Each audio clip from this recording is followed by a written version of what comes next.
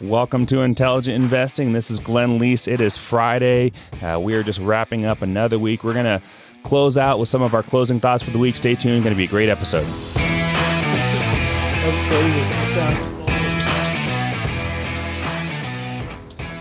All right, in the studio with me, I've got one of my coworkers, Jacob Biliack. Jacob, how are you today? doing pretty good. Thanks for having me, Glenn. Jacob, you've been in the business for a while. I've been in the business for a while. Being an advisor is tough work. I will say it's not easy. What are some of the things that is most challenging for you as an advisor in this current market?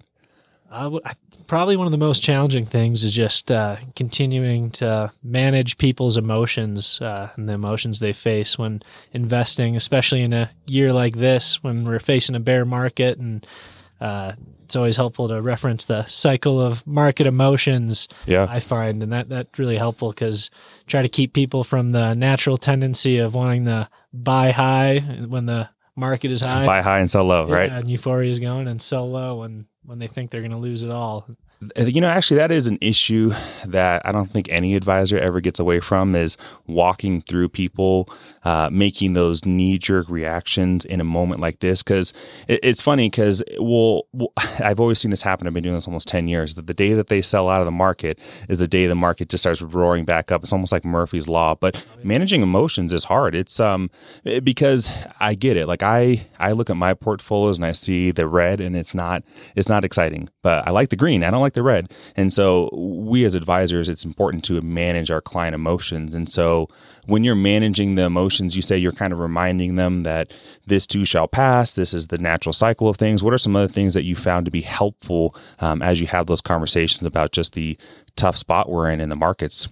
Yeah, I think like I briefly mentioned, the cycle of market emotions is the physical graph where you can see the peaks and the troughs and the human emotions that goes with each cycle in the market cycle.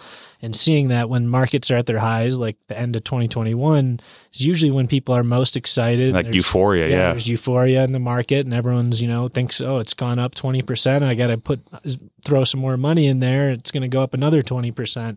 And usually at the peak, that's when there's the most risk. And times like this where people are starting to lose hope and it's really tough and depressing to see the red is usually when there's the most opportunity to buy. Oh, 100%. And I've actually had an individual where in 2021, they're kind of like middle of the road. They weren't super aggressive. They weren't super conservative.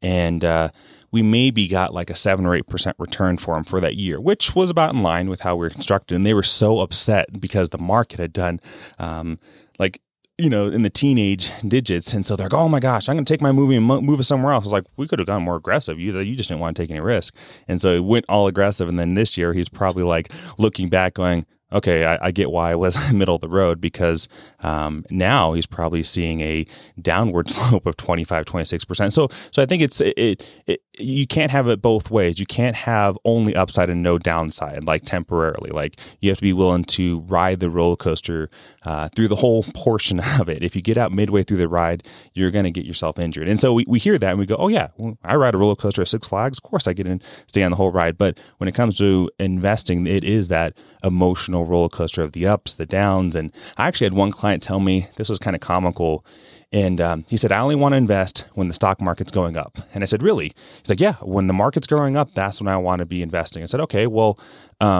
when is the best time? Because the market was kind of down at that time. I said, when is the best time to buy your favorite pair of sneakers at the store? Is it when they're full price or when they're on sale? And he goes, well, obviously when they're on sale, right? Good quality stuff on sale. And so I could just see the gears turning. He's like, oh, I see what Glenn's saying. Yes, it is the best time to buy when things are low. Doesn't mean it's the easiest time to buy. In fact, it's almost like you have to buy and turn it off for a year or turn it off for 2 or 3 years and not even be attached to it. And I've had to do similar things too, where I bought in almost at the peak of some things and I just saw it go down, down, down, down, down. But it's only been 8 months. And so I always have to remind myself, I'm never going to have perfect timing ever when I enter the market. And so that's a couple of things you can do. Is one is have the right time horizon. But two is if you are adding money to your accounts, is do dollar cost averaging. That's something that I've encouraged my clients, if they're not doing, is to continue to do. And so dollar cost averaging, we obviously know what that is. It's just you're continually funding on a set game plan every single month. You're not changing it. You're not trying to find when the best day is, the worst day is. You're just setting in money each month and you're buying in each month. So that's really helped our clients. What are some other things that you found to be helpful in talking with clients to help them maybe change that perspective, have the right perspective, planning things? I ask these questions all tongue in cheek because we've worked together for years, and you've probably seen how I walk clients through this. But what are some of the things that you're doing in your practice right now?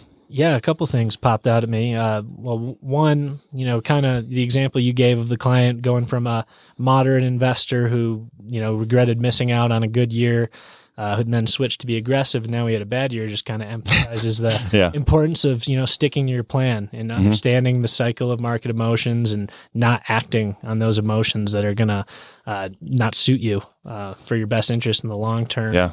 One of the other, I would say, probably most important things is, psychologically, to remember it. I've heard you say this is the glass half full, glass half empty. Yeah. The market's down. Yeah. Money you have invested, that's not fun to see. But if, for the people who are still contributing, there's the glass half full. Like you said, those real life metaphors are really helpful for people to kind of understand what we're doing, to see, you're buying on sale when you're putting money in. You're dollar cost averaging, you're buying low each month. Each month it drops, you're putting in the same amount, you're buying low. There's a good expression, you might have talked about this before, but someone, experienced advisor when I was first starting said, people like to some people like to check their investment accounts every day, and they check their blood pressure once or twice a year, and they're watching their accounts each day. They're looking at the daily moves. Yeah. And what they find, they're getting stressed out. They're trying to make decisions on emotions, on the short-term daily movements. And what they find with doing that is over time, their investment accounts value drops and their blood pressure goes up. Yeah. So they say you're much better off. Check your investment accounts. Yeah. Check it every quarter, a couple times a year. Check your blood pressure every day, and that way you'll stick to your plan. Yeah, you'll have the long-term approach, and your investment account will do well over the long term, and hopefully your blood pressure stays at a healthy level. And there's a reason for that, right? Common sense says if you're going to go plant a garden in your backyard, common sense says you need to pay attention to it, right? You need to water it, tend to it, look at it every day. But with investing, it's slightly different because it is such a long-term game plan, which is why part of what we do is so important is we help do all that day-to-day stuff without the emotion tied to it. And so that way we can help our clients stay the course. Because what ends up happening is if you're checking your account every day, it's human nature, especially if it's a down day, you want to make a move. Like, okay, I need to sell out and go to cash. I had one client, his emailing me. He's like, I want to sell out on an up day, sell my stocks out on an up day. I'm like, okay, well then what? When do you get back in? Yeah, when do we get back in? I mean, where's the perfect timing? Because if you know those dates, you're going to come work for us, right? Because no one knows that, right? We don't know that. And if we're being honest, and I've done this so long, I thought to myself, with all my inside information and all my knowledge of the market, somehow I might be the one that could do it. And it's just not possible, right? We just don't know day to day. So part of what we do is really helping people be successful, in their corner. And with investing, you don't want to be checking it every day because that will drive you insane, and studies show your performance is worse. But if you're paying us, we are the ones doing it for you every day. We're doing that due diligence. We're doing that tending to, like that garden example. So that way you don't have to. And we don't have the same emotional tie because it's our client money. Yes, we want to make sure we do a good job stewarding it, but we're able to remove that emotion. I have the same issue even with my own personal money. It's funny, I have another advisor at the firm that runs my portfolio because I don't want to look at it because I know I too have the same issues of I'm human, right? I have the same issues. So, okay, so that's been going on. What about, so we talked about dollar cost averaging, managing emotions. What about from a planning perspective? Is there certain things that you've done that have allowed clients to stay the course, maybe even in retirement, not be worried so much about the fluctuations? How have you maybe managed that? Yeah, I guess, from the beginning for new investors, people that have been doing it a long time, they kind of have a good idea. They've been through 2008. Yeah. They've been here doing it long enough. They've been through the dot-com bubble of the early 2000s. So they've seen it before, but new investors usually have a tougher time. So I usually really try to set the expectation going into it. Look, you can look at the long-term S&P 500 returns of about 10% a year. Yeah. But within that, you're going to have years like we had in 2020, 2021, double digit, 20, 30 30% gains. You're going to have years where you're double-digit losses. Mm-hmm. Yep. And so just kind of setting that expectation. And that way, when we do have a year like this, when we're down, 25%, the S&P, you've seen, we're having one of those years, one of those down 25% years. That means, hopefully we'll probably have some good years in the future, because that's how it goes, right? Some of the best days usually follow the worst days. That's why making emotional decisions on the short term can really be catastrophic. Be bad for you. And I agree. And so one of the things I've also done is with clients is we have our buckets, right? And we have our short-term, mid-range, and long-term buckets. And so if your long-term bucket is a mostly stock portfolio and you've got 2 to 4 years at a minimum, which is really what you should have if you're going to be investing in stocks. If you're not willing to commit at least 2 to 3 years minimum, stocks is probably not for you. It can be, too much of a swing to either side. But if you've got enough time to commit, stocks are a great way of building wealth. So long term, stocks are great. But what about that short range bucket? If you have, say you're in retirement and you've got a year of living expenses in the bank, you're not worried about what the market's doing day to day, because you're like, hey, I've got a year of income built up and I've already planned for that. And I was just talking with the client earlier today. They're like, oh, am I going to be okay? What do I need to do? And I said, hey, we've already planned in. In fact, we have 2 years in a super low risk portfolio of monthly expenses. So a lot can change in 2 years from now. I mean, we can be in a radically different spot 2 years from now, and all this will be just water under the bridge. So that's the other thing I've done from a planning perspective is make sure they have enough money in their bank and maybe like a short to mid-range account. So that way they don't have to raid their retirement accounts. The worst thing I've seen happen is people say, oh, I'm ready to start investing. Great. Do you have an emergency fund? Oh, I don't need an emergency fund. I'll just start investing in my IRA today.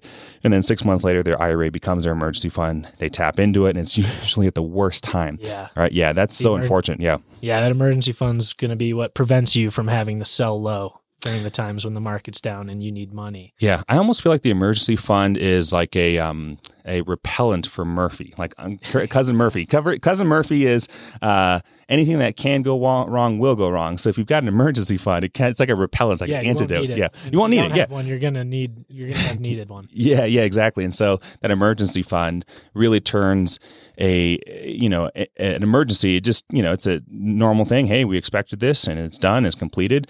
We can pay for it. But if you don't have that emergency fund, it now becomes a crisis. The water heater goes out, or car needs to be repaired, or kiddo goes to the emergency room. I actually had a plumbing issue. I've had so many plumbing issues at my house. It's a brand new house, no joke, 10 grand in the last 2 years alone. Gosh. One of them, it was like, we were looking at the water bill. We're like, geez, we don't use that much water. And there was some sort of it was over pressurized. So it was like sending a ton of water. So he's called the, plumber out, does some work. Okay, I fixed it. And that was like maybe $800. A week or two later, issue is still going on. Call a different plumber because that same plumber couldn't come out. And he's like, oh, no. Here is the issue. And we need to do this, this, and this. I'm like, how much is that going to cost me? He's like, $4,800. I was like, oh, geez. I was like, well, I don't want to keep having $800 a month water bill. So I fix it. And that was like not even a year ago. And then again, just this week, we had some issue where there's, again, the people who built the house just did not take enough time and they just cut corners. And that was an extra $1,800. I'm like, geez, are we in the wrong industry? I mean, should we be plumbers? I mean, some of those guys just, I was like, how long were you here for? It was like two hours. I was like, went in, watched the movie, came back out, and you're done. And $2,000 later. So yeah, that emergency fund is so important because you just never know what's going to come up. And it's a new house, so it shouldn't have problems, but it is. It's a new car. Shouldn't have problems. It might. Yeah, you never know. Yeah, you never know. Yeah. And there's, again, with the glass half full thing, with the interest rates rising and not being good for stocks, it is good for emergency funds, and that you can actually, buy some CDs and some fixed income that's actually paying a little bit now as opposed to a couple of years ago. And that's actually something we can do as a firm, is we can do what's called a CD ladder. Yep. And that would be a 3 month, 6 month, 9 month, and a 1 year CD, maybe broken up 25% each allocation. So that way every 3 months, you're always having 1/4 of that emergency fund come due.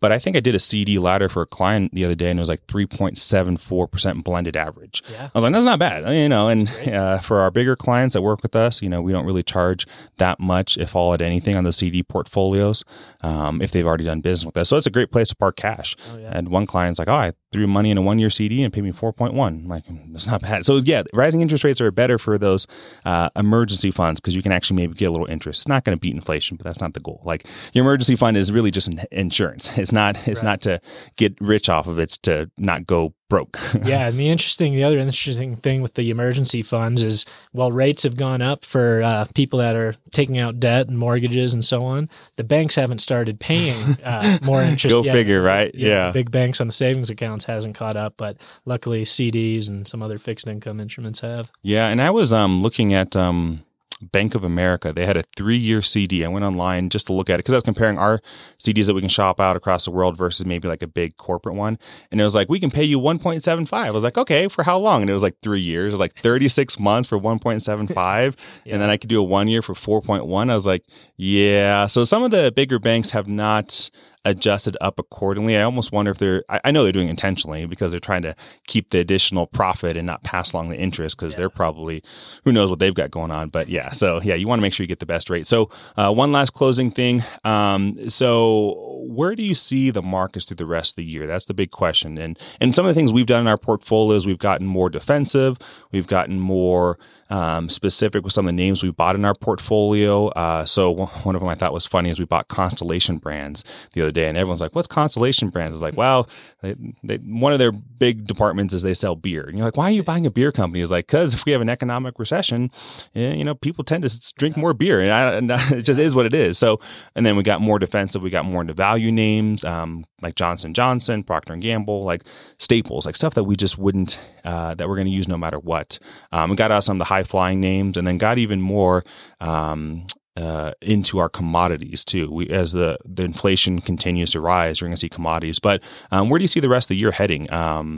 At least through January, February-ish. Yeah, it's a tough one to see any kind of change at least in the near future. You have J.P. Morgan and Goldman Sachs predicting now a recession in the next year, coming 2023, and Wall Street's always looking at least 6 months ahead of time, so they're factoring that in now. So it really kind of depends, in my opinion, on what we see with inflation, what we see with the labor market. If it continues to stay strong and Americans go out and spend for the holidays, we could see a nice Santa Claus rally at the end of the year, but that kind of is going to be dependent on the consumer sentiment. And as long as, people keep getting paid, keep their jobs, stay, they're going to probably spend. But if something with that changes, I could see it, having some trouble. But yeah. And you hit on a good point that consumer spending is a huge part of our economic engine. But if they're charging higher interest rates, and we as Americans, no surprise here, we like debt. So everyone seems to finance everything. So if people are spending more, but they're doing it via like a revolving debt, that's going to be challenging to pay back. So I think going to this next consumer spending period, I've been recommending most of my clients just maybe if they're worried about the future, maybe just dial things back a little bit. Most of us are more than have enough with what we have in our homes. We don't need to be extravagant.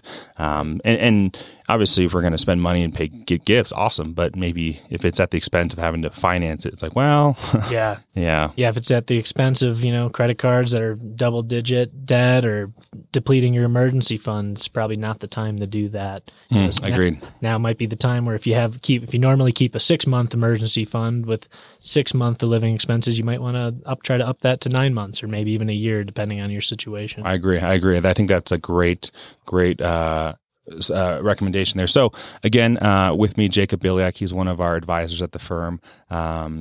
So for those who haven't already subscribe to Intelligent Investing with Glenn Least. You can call us here. The office number is 928-225-2474. And then that's how you get a hold of me. How do they get a hold of you, Jacob, if anyone wants to call in? Yeah, you can call the office and ask for Jacob. You can call my cell phone, 262-573-7239. Thanks for having me, Glenn. It's a good time as always. Yeah. It's always good to get people within the WT Wealth Management team to come in and just talk shop. So with that, thanks for tuning in to Intelligent Investing. We will be back next week for more great content.